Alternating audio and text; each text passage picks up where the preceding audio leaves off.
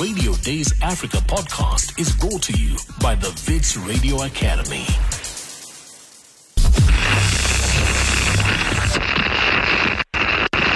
Is it recording?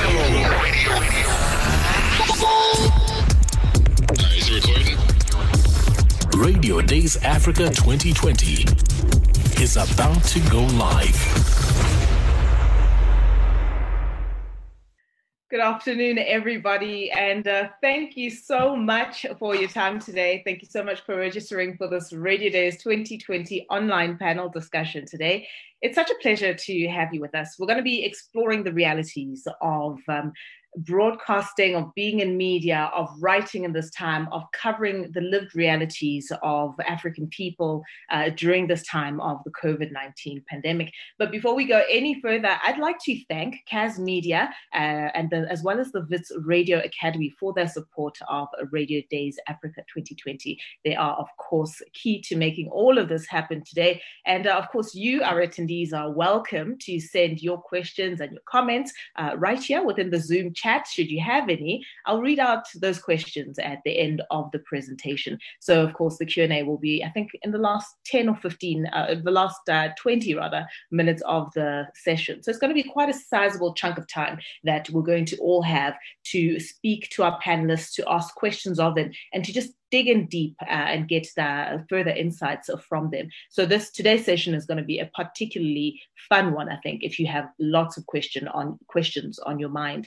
So you can also send us voice notes, and that number to send the voice notes to is 079 528 0000. And don't forget to hit us up on social media. The Twitter handle is Radio Days Africa 2020, and that hashtag is RDA 2020. And of course, don't forget the other hashtag, which is the new normal. I am Refilo Mpakanyane, and I'm your host for this panel discussion today. So let's get to the topic at hand. What are we dealing with? Well, COVID-19 is a once-in-a-career event and pandemic. So from the hard facts, the humanitarian crisis, the economic impact, and social discourse, a broadcaster needs to be connected to the crisis. So we are very, very lucky to be touching base with our colleagues at the BBC, who Radio Days Africa has had a long and fruitful relationship with through the years. We're going to be touching base and hearing from our colleagues at the BBC about how they've dealt with the initial onset of the coronavirus, how the BBC's news team is handling the gathering, the reporting and archiving of content from across the globe. And it is my pleasure to welcome today to the Radio Days Africa panel discussion Toyosi Ogunshe, who is an editor, journalist, and the head of language services West Africa at BBC World Service. Toyosi, hi, welcome. Thanks so much for your time. Pleasure to be here today. It's definitely an honor to host you today. It really, really is. And of course, sitting next to you is your brother in arms and colleague, Ehizoji Oharidia, who's the editor of BBC News Pidgin. An honor to speak with you today as well, Ehi. Thank you for your time. Thank you for inviting us. Thank you for having us. It really is a pleasure. And I've been particularly looking forward to just finding out how you have been doing and handling this very, very interesting time that we're currently in as Africans, but as people who are part of this global community. And you've got the very interesting and I'm sure really complicated and exciting job of working with a vanguard or working for a vanguard media institution, that is the BBC, right? And your job, I'm sure, is made even more exciting by heading up, in your instance, to also the BBC West Africa Language Services Desk. But for you, Ehi, you have got a fledgling service on your hands, which is a BBC Pidgin, which turned 3 this year. And my goodness, I'm sure it's exciting times for you. We've always got the macabre job of, being excited and knowing that there's so much to do and so much service that we can be, many ways in which we can be of service to our consumers and our fellow Africans in hard times, right? In the times of a pandemic. So it's been a strange time indeed. I'm just going to start with you, Toyosi, before you launch into your presentation and ask you how you're handling this new normal, this time of working remotely, and also having to keep a mind and keeping an eye on how you enable and empower your employees and colleagues to be safe whilst they do their job. I think it's the same experience for everyone. No one saw this coming. No one went to any seminar to practice on how to prepare during COVID. There's no book on coping during COVID. And so we all woke up one morning and just had to deal with it. Yeah. Back to your question at the BBC, what's very paramount to us is the welfare of our staff. And we recognize that we cannot do excellent public service journalism if the journalists that work for us are not in the right state of mind. And bearing in mind that COVID affects everybody, journalists, doctors, whoever you are, and that you're a BBC journalist or a journalist anywhere is not immunity against COVID. And also the fact that journalists are also members of the community. They have fathers, mothers, sisters who are exposed to this pandemic or suffering one way or the other. And the first thing we asked ourselves is, how can we keep the newsroom a safe place where we can continue to do our jobs, but people still feel cared for, people feel protected? And the first step was to ensure that the Bureau itself in West Africa, Lagos, Abuja, and a Francophone Bureau in Senegal are safe haven. So we all had to take the precautions. People, you have to wear your mask, you have to wash your hands. And the first thing we did was to even reduce staff. So if you're not critical, you're not at work. And that meant that we had over 70% of our workforce working from home. And you know how difficult it is working from home in this part of the world, electricity problems, Wi-Fi issues. And so it wasn't just dealing with a pandemic, it was also dealing with working from home for a long period of time. And we had to come up with so many different ways that could make it easier for journalists to work from home, and that helped a bit. It still suffered a few hiccups, but what I think we've also seen, and I think as journalists, we do not give ourselves enough credit, is the resilience of African journalists. I can speak really strongly about that, and how, as the old world was crashing and we're dealing with a new reality, we still had journalists who were ready to come to work and give people information they needed, because fake news was a big issue. And a lot of people were even suffering more from fake news around coronavirus than from coronavirus itself. And so we had a big role to play. And I think what was really remarkable was how journalists in the newsroom dealt with it and continue to deliver in these trying times. Absolutely. Ehi, as I mentioned, you are dealing with a fledgling service, 3 years old, and I was very keen to find out from you how during this time, you've been called to action, you've been called to demystify the coronavirus, you've been called to bust all of these myths and misinformation that's flying around.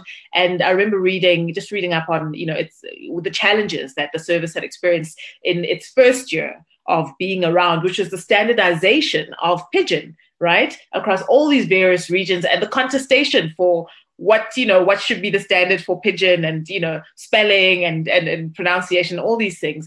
I'm curious that if by the time COVID-19 and lockdown became a reality, had you reached some kind of stasis so that you'd agreed and established a standard for yourselves, and was that standard impacted in any way by this pandemic and by lockdown? Two things stood out for us. The service as a whole had to come to realization that this wasn't a time to just publish headlines or tell stories because it was breaking news. This was beyond breaking news. I think what kicked in first of all was our knowledge of our duty as a public service. It's something that we hold very dear to our hearts, understanding that we are here to serve. We are not profits driven. And then these audiences are cut across, and we need to pass across a message to them in simple, clear terms that they can accept, understand, and empower themselves. So we kicked in basically with what it is that we've usually done. Over the last 3 years, we've gotten to a point where our audiences have come to accept our standards of how the language is written and spoken. And from our audience reach and our growth over a period of time, we've seen that they're also getting on board with their responses and their comments. We also saw that these people were coming to us with genuine needs. They weren't just coming to read stories and go. They wanted help. They wanted education. They wanted insights into what was going on. And as the BBC, a leader in this market, we are trusted. We are proud of who we are, what we've accomplished. Like Toyosi would say, we are still the conscience of Nigeria as far as media organizations are concerned, largely. So it was a learning curve for us. It was an opportunity to show our capacity as the BBC and also to show our expertise in delivering great content that keeps people moving. Yeah. Lovely. Okay, so now that we've just gotten to know you a little bit more, and we've warmed you up, and please, by all means, grab the screen. You can share with us, and please start your presentation. I'm so incredibly keen to find out from you, Ehi and Toyosi, how you've been going about doing your work during this time, and any insights that you've gleaned at this point. You've put together a presentation for us, so looking forward to it. And of course, just a reminder to the people who are attending this panel discussion, please send through your questions and your comments on the Zoom chat, and I'm sure Ehi and Toyosi are going to be more than happy to answer all those questions once they're through with that joint presentation. Take it away, guys. All right. Good afternoon, wherever it is that you are. We strongly believe that you can hear and see us clearly. We would try to make this as exciting as we can as we move along. So the first thing first, what came to our minds was the new normal, understanding that it's no longer business as usual. And what this means to us as an organization is accepting new realities. Josie. Yes. As I said earlier, I'd like to first give an overview of the BBC in West Africa. Lagos is the Anglophone headquarters of the BBC. And in Nigeria, we have BBC Hausa, BBC Pidgin, BBC Yoruba, BBC Igbo. BBC Hausa is the legacy service of the BBC in Anglophone West Africa. Over 60 years old in Nigeria, very well respected. It's given us the most reputation and trust the BBC enjoys, in addition to our English platforms. And over 3 years ago, we launched Pidgin. And then 2 years after, we launched Yoruba and Igbo. And these are the 4 language services in Anglophone West Africa, with Lagos being the headquarters and then Abuja being the bureau quarters of BBC Hausa. In Francophone Africa, we have BBC Afrique. The biggest market there for us is DRC Congo, followed by Ivory Coast and then Senegal. And then in Anglophone West Africa, Nigeria is the biggest market, followed by Ghana, Cameroon, and a few others. And so when COVID started, for me, the first thing was to look after our journalists across the bureau.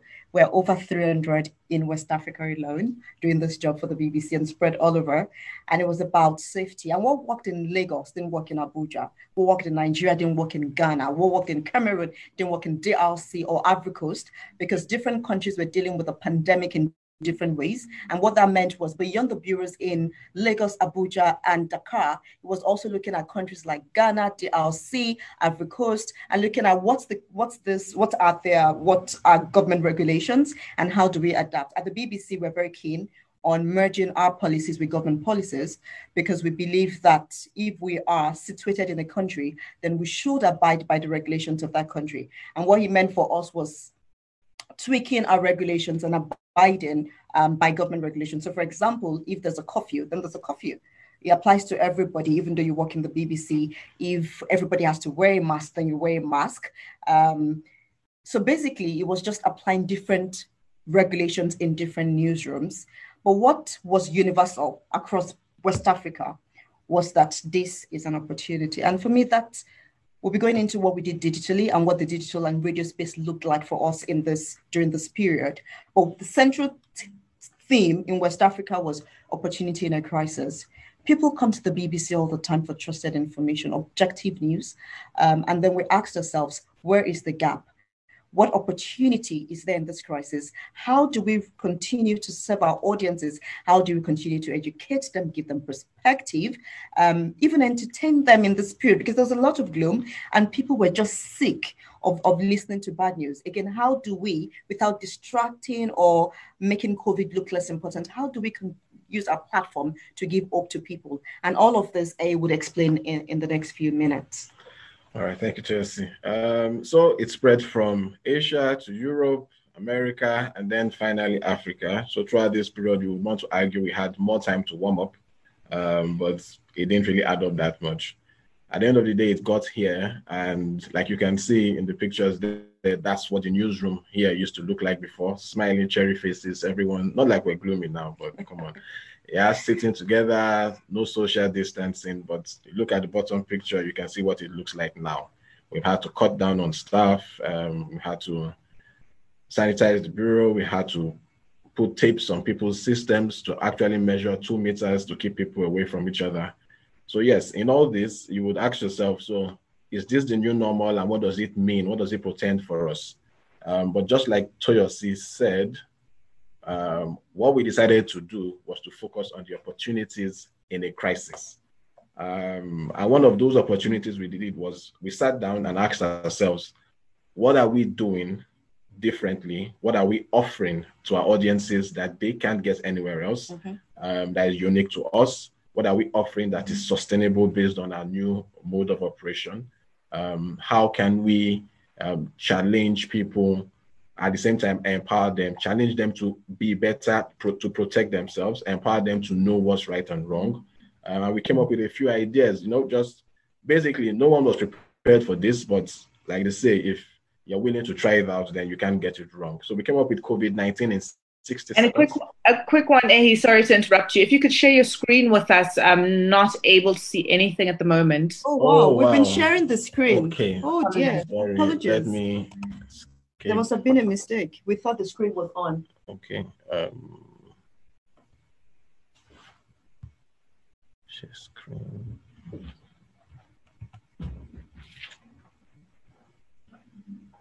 Okay, can you see it now? Perfect. Yes, I can see your opening slide. Okay. Okay, can you see the next slide now? Okay, the next slide. BBC in West Africa, got it. Okay, so we've spoken to that already. We've spoken about this. Toyosi was talking about how large our audience is. From the Hausa service, we're here for over 60 years. Pidgin, Afrik, Yoruba, Igbo, and then Just Nigeria, which is a collaboration between Channels TV and the BBC. Just you want to just do a quick no, Just Nigeria is a co-production, a TV co-production here in Nigeria with Channels Television and the BBC, and we produce a weekly show, human interest program dealing with topical issues that affect young people in West Africa every week. And in addition to this, we have the genre programs, health, sports, BBC Africa Eye, our investigation arm, and then all the other genre programs right here in West Africa, in addition to these language services. Okay, so for the radio platforms, it's largely for, well, all services are on radio because we produce the minutes. At the same time, we had to push ourselves hard to get more content like we will share with you now. Okay, so this was what I was referring to, what the newsroom used to look like and what it looks like now. The smiling cherry faces, people without social distancing, working together in just what we used to know as the old normal, but this is what it looks like now with tapes across some computers measuring 2 meters away, people working from home and other people trying to just sustain the workflow from here. Okay, I missed one slide. Let me go back. So let me just do that again. All right. Yeah. So opportunity in the crisis. We decided to look for diamonds in the rough, look for a path where there seems to be none. So we came up with a few programs that we believed could empower people, encourage them to protect themselves, understand what was going on, why it was important to stay at home at the time, why it was important to respect the lockdowns, and why it was how it's one person's actions that could spread the virus, one person not obeying these regulations could infect the whole community. So we came up with COVID-19 in 60 seconds. It's basically a myth-busting content piece where we talk about things people were taking as fake news, false news. For example, things like if you use shea butter can cure coronavirus. Or eating garlic and ginger. Garlic and ginger will cure coronavirus. And I think, as I said earlier, fake news was such a big thing, and it's still such a big thing. And so COVID-19 in 60 seconds was addressing the major fake news around West Africa, busting those myths with scientific facts, and also giving people tips on a daily basis. So every day, all the language services in West Africa would produce a 1-minute same script, but interpreted differently. It could be, can shea butter truly cure coronavirus? Or are only white people dying from coronavirus? Or is coronavirus a disease for the rich? Or is chloroquine a cure for coronavirus? Exactly. Things like that. So just in 1 minute. 1 minute. I would play one so we could just see what it looks like. Okay, let me just escape this. I'll come back to it again.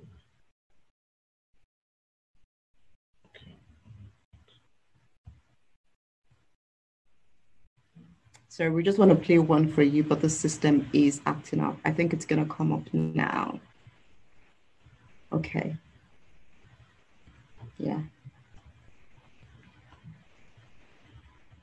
Coronavirus, chloroquine are anti-malarial drugs, and you don't dey ground. You think say chloroquine fit fight coronavirus? Chloroquine are anti-malarial drugs, and you don't dey ground tey. Show evidence never dey ground to show say chloroquine fit treat coronavirus. Them still dey research am, but as of now, researchers never recommend any drug to take treat or even cure COVID-19. Wetin we know be say to overdose on chloroquine fit make you sick wella. And if it bad reach, it fit kill you. Doctors say make you no take chloroquine, do self-medication for coronavirus. So this na our tip today, how you fit practice social distancing. Make you stay 2 meters away from everybody. Imagine say you dey hold broom for front and you no fit touch anybody wey dey your front. This one go help you maintain correct distance wey be say you no go fit catch the virus or carry am give another person. In short, just sit down for house.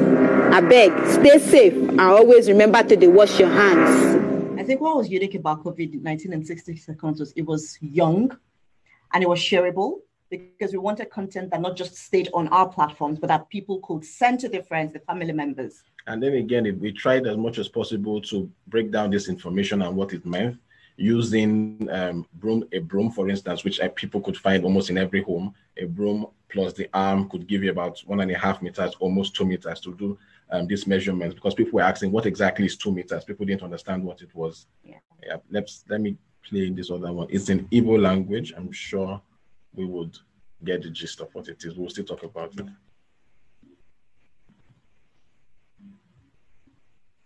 I think this was the one on garlic. Yes. Ginger, garlic, na yabasị onwere ike ịgwọ ọrịa corona. Ị nwekwara ike ịhụ n'ihu na ọtụtụ vidiyo na-akpagharị na social media ebe a na-asị na ginger na garlic na yabasị na ọjị na aka ilu na ihe a niile na-agwakọdo corona. Hapụkwa ndị bụ okwu akpagharị o. WHO kwuru na nke ha bụ eziokwu. Garlic na ginger bụ ezigbo nri mmadụ nwere ike iri ike ime ahụ ya wee sie ike, mana nwekwa nchọpụta kwuru na ọ na-egbochi coronavirus. Ọ bụ na ichi weta ego na ATM gị, chekwa onwe gị kama ị ga-eji aka gị na-apị na ya bụ pinkom were osisi ma ọ bụ were ihe ọ bụla ị nwere ike iji wee dụ ya bụ ihe pinkom. Ọ bụkwa na azụzụ na-eme gị ma ọ bụ na ị na-akwa ụkwara, ejekwala na ATM jee bunye ndị ọzọ ọrịa. Echezokwala iji ncha na mmiri na-agba agba kpọcha aka gị ma ọ bụ were hand sanitizer hichaa ya, mana nke kacha mkpa bụ nọrọ n'ụlọ. So basically what she was saying is, of course, I'm sure many of us don't understand the language. What she was saying is, well, first of all, garlic, ginger, onions can't prevent or stop coronavirus. There are no cures for coronavirus. And the tip was how to use the ATM, not to use it directly with your hands when you're using your debit card, how to use something else like a piece of cloth or cotton to punch on the system. We also had COVID-19 have your say. Now, this was particularly interesting to me because it was that leveler across major platforms. So while you would have other people having press briefings with top government officials, the Minister of Health, having the head of the Disease Control Center coming to talk to the people and not getting any direct feedback, COVID-19 Have Your Say was a platform where we invited people to come to Facebook Lives across all our platforms, especially those in authority that were taking decisions about people's lives. And then they will tell us what they are doing and get people to also ask them questions directly. So it was holding power to account, and people were able to have some form of confidence and air their views and tell them where they felt they were not doing well enough or how policies were not being practical enough. Yes, very right, ACJ. And I think another thing about COVID-19, Have Your Say, which also very similar to COVID-19 in 60 seconds, all digital content, is also the power of the language. In a country like Nigeria, where English is the central language where everybody speaks, and there was so much confusion about what is this corona. I mean, what is going on? It helped that we could break the language barrier and give people information. So it didn't matter whether you were literate or illiterate or you couldn't understand English. It helped that whatever language you spoke, we could give you that information that could help you in your language. And back to what A said about COVID-19, Have Your Say. It was just a 1.5 Facebook Live program where we'd bring the Minister of Health, the Commissioner of Health, whoever was the authority in charge of coronavirus would come on the Facebook Live, and audiences would challenge them. And they'll say things like, Mr. Minister, you said you were going to do XYZ. It has not been implemented. Are you not putting the lives of Nigerians at risk? Yep. So it was basically about holding power to account. And we did this, I think, twice or thrice a week for each language service across platforms, particularly during the lockdown when people were at home and were looking to engage with policymakers in all the states in Nigeria, and of course in all right. So for the BBC Africa Corona Minute, it was an opportunity for us to say, hold on, wait a minute. The BBC Minute, as it is worldwide, is well received across partner stations, across our own platforms as well, where we have them hosted on the websites. So we decided, why not have a Corona Minute specifically addressing what is going on, because we noticed people kept asking what's happening in this country in Africa, what's happening in another country in Africa. So people in Nigeria want to know what's going on in Ghana, want to know what's going on in Senegal, they want to know what's going on in Egypt, especially in South Africa, where the numbers continue to peak at this time. So you would see that for the BBC Africa Corona Minute, it's produced daily. It's still on. It hasn't stopped. Most of this content are still on, still going strong. It goes out, I think, 7, 1, and 6 p.m. Every day it's saying the same thing. It's saying, this is what is going on. This is what you should know. This is how you should protect yourself. Don't get yourself carried away by fake news. It's still debunking fake news and affirming what is right and what is wrong. I think one of the biggest challenges of the BBC Africa Corona Minute was, how do we ensure that he has a long shelf life? Because everybody was on their mobile phone. They could tell what was happening in Senegal, in Kenya, in South Africa. And it was about, we're producing this minute, not just for BBC audiences, but for our partners. How do we ensure that when we give them this new minute, it doesn't become still the next minute? Because so many things were happening. And at the same time, news around Corona was becoming very, very quickly. And I think one of the ways we were able to deal with that challenge was to ask ourselves, what is the value in this? How do we produce a minute where once you listen to it, it improves whatever information you have and it helps you make better decisions about your health and safety? All right. Next one there you can see is Parlons COVID. Let's talk COVID. Yeah.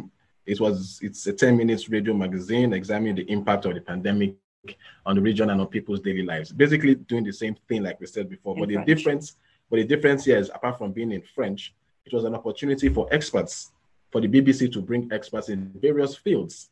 So for instance, someone is talking about IT, talking about health, talking about how it is that people are still managing to get food supplies. We got people to come in talking about transportation, what should be done, how to resolve these matters. We got experts to come, of course, from where they were using technology like Zoom, like this, to throw more light on these things and just point people in the direction of knowledge, empowering them and telling them this is what you should do. And just like Corona, same thing with Corona in Mafita, which is in Hausa language, basically doing the same thing. Yeah. So I know we're talking about digital opportunities, but we're still in a market where radio is king. And while we'll continue to drive for huge digital growth, it's very important, and it was important and still important that and major radio audiences were not left behind. And that was what birthed Palon COVID and Corona in Amafita. Corona in Amafita, again, is a 1 hour or 45-minute, 1 hour program on BBC Hausa Radio, which is still the biggest Hausa radio audience for the BBC in West Africa. And what we had then was to bring experts, common radio for 1 hour live, and people could ask their questions. One of the things we did with this radio programs was to think about how do we digitalize them. So because a lot of them were live, we could cross-post them on Facebook live. So the digital audiences could also ask their questions and they get answered on radio. And we also had our partners, our digital partners, also cross-promote it on their own Facebook pages. In Nigeria alone, there are about 30 partners for Corona in Amafita. Yeah. And then something else that was really key about Corona in Amafita was when the situation in Kano, the largest commercial city in northern Nigeria, started spiking the cases of coronavirus. It was Corona in Amafita that was the go-to platform for people to know exactly what was going on, considering the amount of fake news that was coming out all over the place about unconceivable number of deaths in a day, talking about the spread, talking about it's fake, people putting all sorts of videos saying black people can't contract the virus. But Corona in Amafita was key at that point in time. Even the government at some point had to refer people to Corona in Amafita as an authority when it came to managing the situation. So talking about opportunities, it wasn't just an opportunity for us to produce digital content. It was also an opportunity for partnerships, because we saw new partners come on the BBC platform to take our content. And it wasn't just our radio content, even for our digital partners, even state governments. We have state government taking the BBC, whether it was COVID-19 in 60 seconds or Palon COVID or Corona in Amafita, and asking us, can we have this in digital content? And we had state governments put it on their state Instagram, their state Facebook pages, their state Twitter, even the NDDC, that's the NCDC, the National Center for Disease that was in charge and is still in charge of taking care of COVID-19 in Nigeria, would often direct people to the BBC to get this information. So it wasn't just media partnership. We also saw partnership with state government. We saw partnership with civil society. The MacArthur Foundation collaborated with BBC Hausa to birth Corona in Amafita. And so for us, it started opening our minds to new ways of partnerships beyond media organizations. And we'll come back to that later. We won't talk about it now. Okay. He says I should talk about it now. So while we're talking about partnerships, digital partnerships beyond website, Facebook, Instagram, and Twitter, we asked ourselves, where else are these audiences? And so we birthed a new deal, which we're very proud of, about a month ago with MTN. MTN is the biggest telecommunications provider in this part of the world. And we partnered with them, giving them the BBC Minute in 4 languages. The BBC Minute, again, is a 1-minute news current affairs roundup that we give to our partners, that gives them the latest information on business, fashion, tech, politics, whatever information that can improve their decision making on a daily basis. And so starting, I think 4 weeks ago, we signed this deal with MTN, where the BBC Minute in English, Hausa, Yoruba, Igbo, and Pidgin is now on the MTN app, which is still the biggest telecom app in Nigeria. At the moment, MTN has over 60 million subscribers on its platform, and we're hoping that a huge percentage of the subscribers will be able to consume the BBC Minute on the MTN app. And I think, apart from the fact that this is innovative, and it's free, where you find a media organization like the BBC partnering with a telecom giant to provide public service journalism to people. It also helps us debunk fake news. I mean, it was really big during Corona, where we tell people, even if you can listen to BBC Hausa on radio, if you have the MTN app, you can get all the latest information about Corona and whatever other information you need. And Chelsea, one of the huge concerns we had before we went into that partnership with MTN was about the doubters. Yes. People still on this continent still do not believe coronavirus is real. Yeah. As alarming and as sad as it sounds, it's unfortunate, but that's what it is. And I think as practitioners, as people who are in this space, it's still our duty to call people to this awakening, this rude awakening that it's real. Right. I think we are running out of time. So what's the future normal? What do we see panning out over the next 6 months? Well, personally, and I think this would also represent part of what the BBC stands for, coronavirus is here to stay. For now, but truth is, it's more realistic to accept it, live with it, and understand that it's our actions that can make it spread or stop its spread. Especially when people are still talking about, experts are talking about a second wave. It's for us as an organization and people who are on this platform to see it as a challenge, that we should take personal while we're protecting ourselves, but at the same time to preserve what it is that we know from the old life that we've always had. Absolutely. I think that if there's one thing Corona has birthed for the BBC and how we work is creativity. There are so many things we never knew we could do that we realized we could actually do. So apart from creativity, it also helped us use our resources better, because we're forced to stay at home. We couldn't deploy, but we had to keep journalism going. We had to keep pushing our stories. And so it forced us to use our little resources in the most productive way. You will see people, for instance, now people don't come to radio stations anymore to take interviews, basically, which has cut out the lateness time. Nobody comes late anymore because it's now online. At the same time, you realize you can't spend so much money to deploy, to do stories. You'd most likely have to use UGCs or get people on the other end to film and send to you. And you'd have to manage it as it is, or you use a Zoom or a Skype interview. So it's still about empowering people and training people. So this situation, I think, for the future, shows us that the multi-skill journalist will most likely thrive.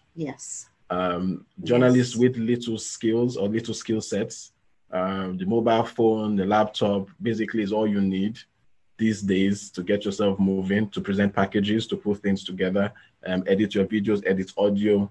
So largely, it's an opportunity. I see in this situation an opportunity for people to learn, to have skills for themselves, and at the same time to understand that the walls, as we used to know it, the walls of the newsroom is no longer a safe, creative space that you always have. And I think in addition to that, what all this has also shown us, particularly those of us that operate in the digital space, is that all hope is not lost. I know that until COVID happened, there was a lot of anxiety about the blogs taking over the space on professional platforms operating in our space and taking away young audiences who often have so many options and are distracted. And I think that when we saw the spike during COVID, particularly during the lockdown, and people coming to us for information, what it taught us was that as long as we can add value, people know where to go to when they need information. So it's not just about giving information, it's about adding value. What value are you bringing? What are you giving in addition to what it is that people already know? Absolutely. How consistent are you delivering this kind of information? And at the same time, basically, truly, just tell people stories. I think people want to know what's going on with the next guy. And of course, the importance of conversations, because people also wanted to talk. I often say that one of the biggest challenges we have as journalists is we think we know what people want and we're just pushing it out to them, and there's no opportunity for them to engage. We're in a world of engagement and conversations, and people go to where they know they will be heard. And so one of the things we also did a lot was to think about our engagement with our audiences and how every story can become a conversation. And we did that through social listening. It was important for us to understand that at this point in time and moving forward, something we're going to adapt as well. You have to listen to what the audience wants, so that then you produce what they want, not what you think they want. I think that's most of it. So I guess that's it from Aya and myself. All right, fantastic. That was really, really interesting. And I have so many questions whilst I've enjoyed the insights that you've given us so far. So first of all, I guess, congratulations on achieving the goal of having the state, the government, come to you and point its citizens to you as an authority, right? And a COVID-19 communication authority on how to mitigate the effects of this virus and even to stop the spread. So what I'm really curious about, first off, is, the impact that your communication, the work that you've done during this pandemic and lockdown have had. I'm curious about statistics and figures, the sort of engagement and interaction with either your website and even your radio communication. Do you have any sense of how that's grown or remained the same?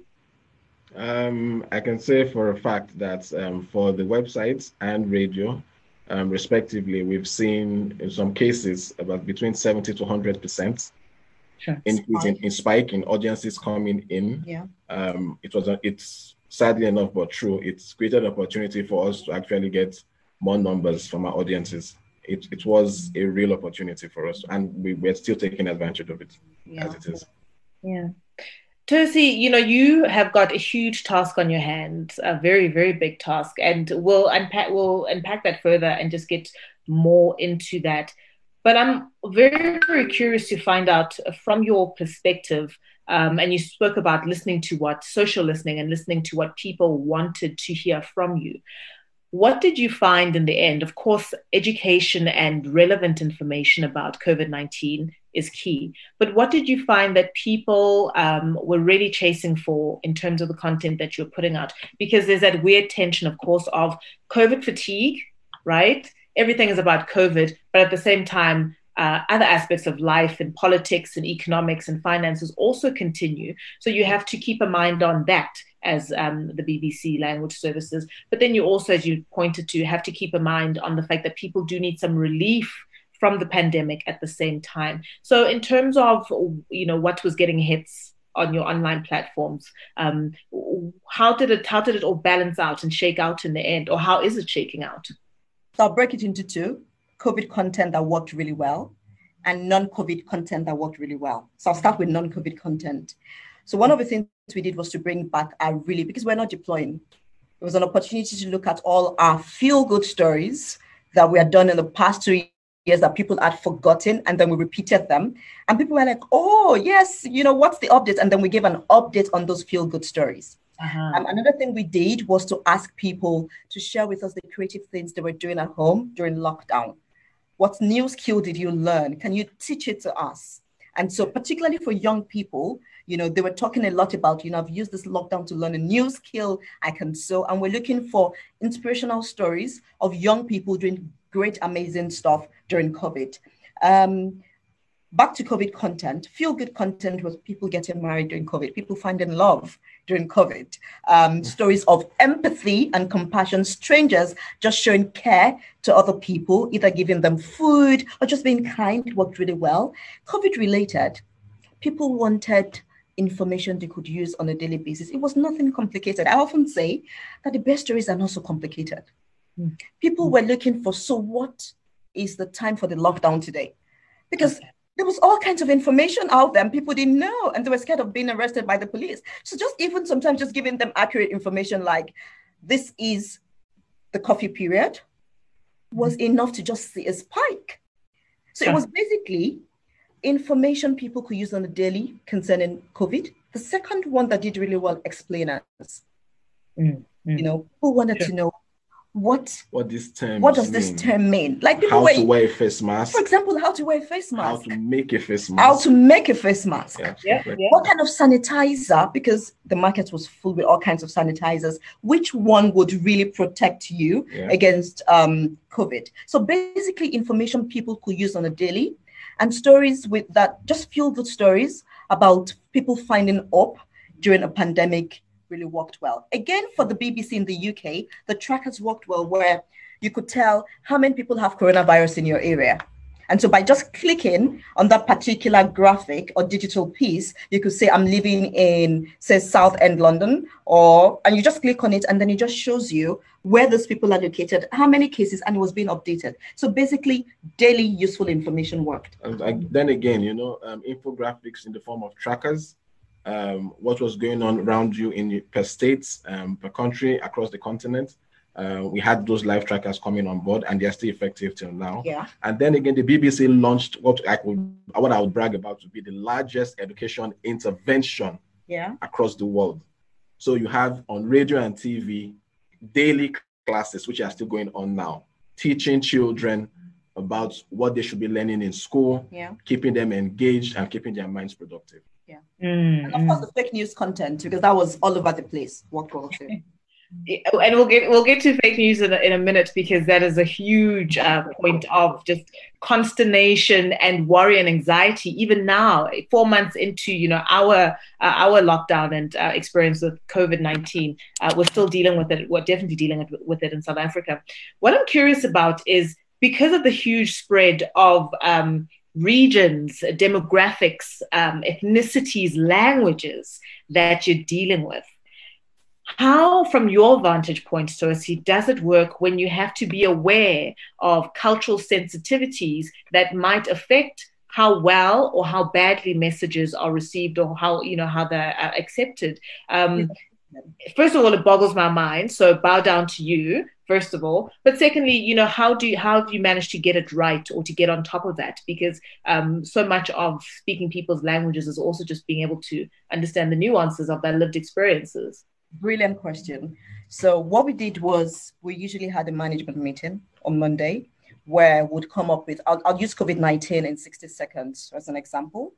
And during the editorial meeting, we would say, so what is going to be the content of COVID-19 in 60 seconds for the week?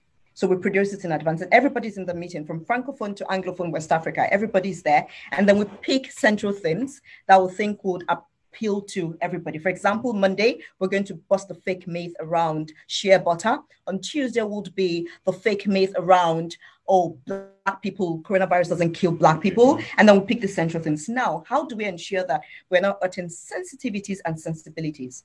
We have a planning desk where the central script is written. And then each language service, Yoruba, Igbo, Pidgin, Hausa, Afrique, now interprets that script for their audiences. So same script, but interpreted differently. So how the Pidgin service, A service, would interpret it might be different from how the Igbo service or the Hausa service would interpret it. So that way, because even though the script was central, because it was being interpreted per service, it helped to guard against hurting people's sensitivities. Yeah, absolutely. And I just want to remind our participants on the Zoom chat that they can send through their questions or comments. They'll obviously be read out now. That's what we're currently doing. Here's one from Sbongile Mpofu, who wants to know, what strategies have you put in place in your newsroom for checking rather? How have you guys gone about it? 80% of the time when there's information or something comes out, basically we have the same verification tools. Word of mouth is not enough. You would have to go as far as to get into the source. For as far as the COVID-19 concerns were, as far as they are concerned about COVID-19, we talked to WHO, we talked to Nigeria Center for Disease Control, we talked to health authorities that can't afford to get it wrong. If we can't verify from there, we'll leave it out. For instance, I'll give you an example. The case of chloroquine, for instance, and then the issue of the drug from Madagascar. It was said that it was working, and people were taking it to Madagascar, and no one had died, and then they were going to ship it to Nigeria. So yes, it came to Nigeria. And then we had to fact check with the federal authorities, and they said, well, they've taken it to their own labs to check, and basically it's just an anti-malaria, and Nigeria is not going to use it. So we went as far as getting to the labs, getting the results, verifying these things before we went out to say it. Just to add to what A said, so every BBC journalist is trained to fact check. Apart from my internal fact-checking tools, I think the number one rule of fact-checking is to check it with somebody else apart from yourself. So we have the 2-person rule, 2 people minimum must see a story before it's published. But then the BBC has a reality check unit, which is our fact-checking unit, where all big stories, particularly the ones we need to fact check, goes through them. It's a very small unit and they're often pressed. And that's why it's important for every BBC journalist to be able to fact check. But for the really big stories, for example, the Madagascar story, where everybody in the world was talking about it, we have these journalists whose only job is to fact check the stories. They sat in London and Nairobi, and so we pass it through them. Then they produce central fact-checking stories for the whole of the BBC, whether it's an African story or an Indian story, for everybody to adopt. Yeah. And so to that, what you touched on earlier on during the presentation and the opportunities that this pandemic has now made clear and apparent, which is, that mobile journalism or that citizen journalism and the ability for anybody to essentially broadcast and to report. As the BBC language service and BBC Pidgin, how are you utilizing those on the ground community reporters, whilst of course keeping an eye to maintaining those normal journalistic standards and practices, fact checking of course being just one of them? It's not been easy. I would say this for a fact, but at the same time we found a way around it. So you have someone who has a story to share, and you want the person to actually get all the angles in it right. You basically find yourself teaching, and you're telling the person, okay, so this is what you are saying has happened. What's the other side? There must be another side to this story, and we can't just go with your side alone. At least get the other side to it, and then that's where we come in with our own resources. We would usually know someone who is either a stringer. If it's a place where we do not have a reporter, we would have someone who is a stringer who would go the extra mile to fact check from the other side to tell us what's going on. That's where we have two sides to every story. And then what it is that they are sending into us, we verify as well. So yes, it's presented for us an opportunity to teach people, to empower them to understand that while it is that you are at home, or while it is that you are staying where it is that you are, you can still be a part of this news production process, and at the same time get content out there from the users. That's how we went around it. Mm-hmm. Another thought that comes to mind as you bring that up is how to have that level of engagement while still, of course, trying to create original content, right? 70% of your staff is not in the office. You've got 30%, I guess, probably doing more than they usually might have, or then operating under difficult circumstances. How do you create, or have you been able to maintain and tell those original stories despite the outside circumstances? It's a balance between quantity and quality. You can have 10 stories, and at the end of the day, you realize you have only 2 doing well. So when it comes to planning for our original content, we try as much as we can, every way possible, to put in a strategy that allows us to maximize the potential of every story. Mm-hmm. So if, for instance, we hear that there's a lady who does womb massage in Delta State, and we know that this story has the potential to be big at this point in time. First of all, it's fresh air, it's a distraction from coronavirus. It's an opportunity for people to learn something new about cultures and practices in Nigeria. At the same time, you want to check how safe is this womb massage and how does it work. So yes, you put a call through to this contributor, and we have them use a mobile device, record themselves, and we talk them through the interview. Sure. So it's an opportunity for us to, again, like I said, we are teaching people how to use modern devices to tell their own stories. Just to emphasize what A said, I think for us it was a thing of quality and over quantity. We couldn't deploy as much as we used to, but guess what? It forced us to think more because we knew we didn't have resources to it. So whatever story you're doing, it had better be good. It had better be really, really good. So it forced us to produce fewer but better quality stories. Yeah. Mm-hmm. And so for people and then we had to reassign roles. We had no choice but to reassign roles. So if you were a reporter and you could no longer go on the streets, then maybe you'll be the one now subbing, because we didn't need you to report. So we reassigned roles and concentrated on the few quality pieces that would do well with our audiences. And if you used to sub and now the story is where you are, you would have to switch roles with the reporter. So you would explain to the reporter what you do, and the reporter will explain to you what he used to do. Seriously, we have people doing new jobs. So it was an opportunity for us to experiment. And you notice people learned new skills. Yeah. And now we're confident to say we have more people who can sub and can edit. Well, speaking of new skills and having to repurpose and rethink your role in the newsroom and how you operate, I'm looking at this Top Yourself and the COVID, the 1 minute COVID-19 1 minute. And I'm just thinking to myself, did you ever imagine that you'd be in a position where you'd have to not only produce news or create content for for public good and for public service, but now you're also essentially creating it for virality, right? That's not necessarily what journalism of this kind is known for. Yeah. Tell me where you found that muscle or that ability to make things that would then be able to live off platform and be forwarded from phone to phone to other platforms like Facebook. I think as leaders, we must never underestimate the capacity of our teams. I think one of the things is, when you work with people every day, you tend to easily forget how creative they can be.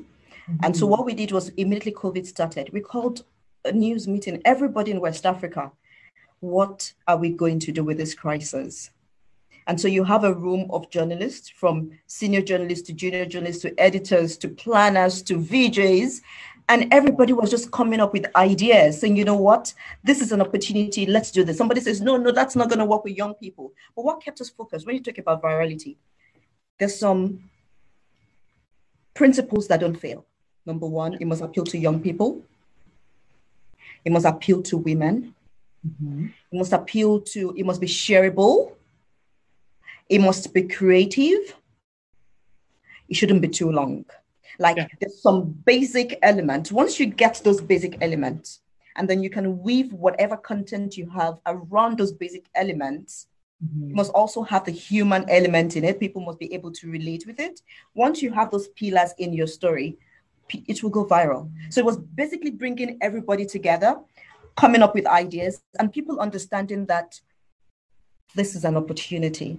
And I think that message was what made people begin to think about how to generate, how to produce content that resonated with people. Again, the focus is not for it to go viral, because if you focus on that, it's not likely to go viral.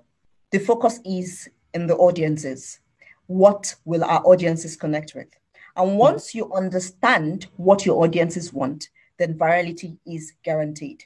So we ask ourselves, so if I'm sitting at home, what do I want to know today? We just we remove ourselves from our journalist bodies and put ourselves in a 23-year-old sitting at home. And we're asking, what does that 23-year-old want? And we're talking to young people. What exactly do you want during this period? What do you want the BBC to produce for you? And I think all of that came together to produce viral content.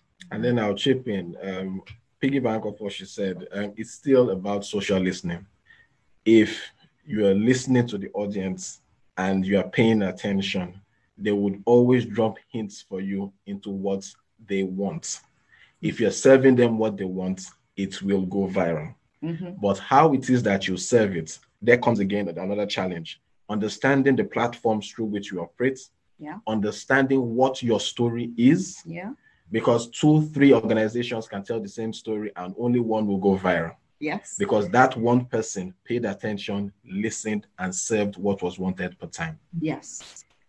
So I'm keeping an eye on the clock, and we've only got 3 minutes left, unfortunately. But, very, very quickly, Josie, you spoke about your role as a leader, and the abiding theme throughout this time, throughout the conversations about working from home, is also the mental health and wellness capacity that of companies and employers that has grown. How are you keeping an eye on that? In fact, how are you social listening, not with your audiences, but with your employees and colleagues?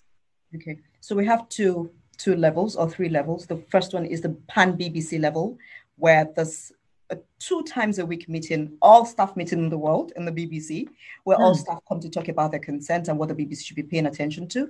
We have weekly mental health sessions where our mental health experts provide these webinars, and you can come in. That's on the pan BBC level. On the West Africa level, we also have regular meetings. Editors are meeting with their teams, doing daily check-ins. Are you okay? What do you want? How can I help you? Because come to think of it, we've also had colleagues that had COVID-19 and we had to take care of them, and how that was also impacting on the mental health of other people that had to, deal with that news. And so basically it was just about showing we cared in terms of providing the tools people needed to work, daily or weekly conversations with them to be sure that they were fine, and immediately providing help once we detected that there was a challenge. Absolutely. Your own personal lessons that you've taken out of this pandemic so far and operating in this new normal, and it could be professional, your own professional perspective, or it could be, deeply spiritual, whatever it is. What has this time taught you? I'll start with you, A. Leadership is about listening. Leadership is about service to people. It's not enough to call yourself a leader if you're not going to pay attention to what the people are saying to you. You don't have all the ideas. Don't underrate anyone in a newsroom. People see things that you don't see, and you should be willing to experiment and take a chance. Don't get stuck in your ways. Don't think you know it all. Just be there for the people, and then they will be there for the team. You said everything I wanted to say. Just one more thing, just to say that there's opportunity in every crisis. If we look closely, there's an opportunity in that crisis. Yeah, absolutely. Well, thank you so much for both your time today. I really appreciated your insights and the experience that you shared with us as well. Hopefully our colleagues have onboarded all of them and will be able to implement some of those insights as well in their own experiences around the continent. But congratulations on the work that you're doing right now and you've done so far. And all the best and strength to you. Thank you. Thank you so much. Thank you. It's an absolute pleasure. And to our participants as well on the Zoom chat, really appreciate you being here with us. So once again, a thank you to Toyosi Ogunche, the head of language services at BBC World Service, and Ehi Oharedia, the editor of BBC News Pidgin. A big shout out to Kaz Media and the Wits Radio Academy, as well as the rest of our sponsors today. We couldn't do this without them. Thank you. That's our session done for this afternoon. I'm Refilo Mpakanyane, and this has been COVID-19 in the newsroom.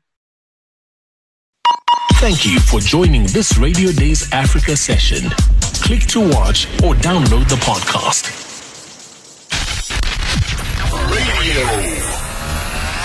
That was a Radio Days Africa podcast brought to you by the Wits Radio Academy.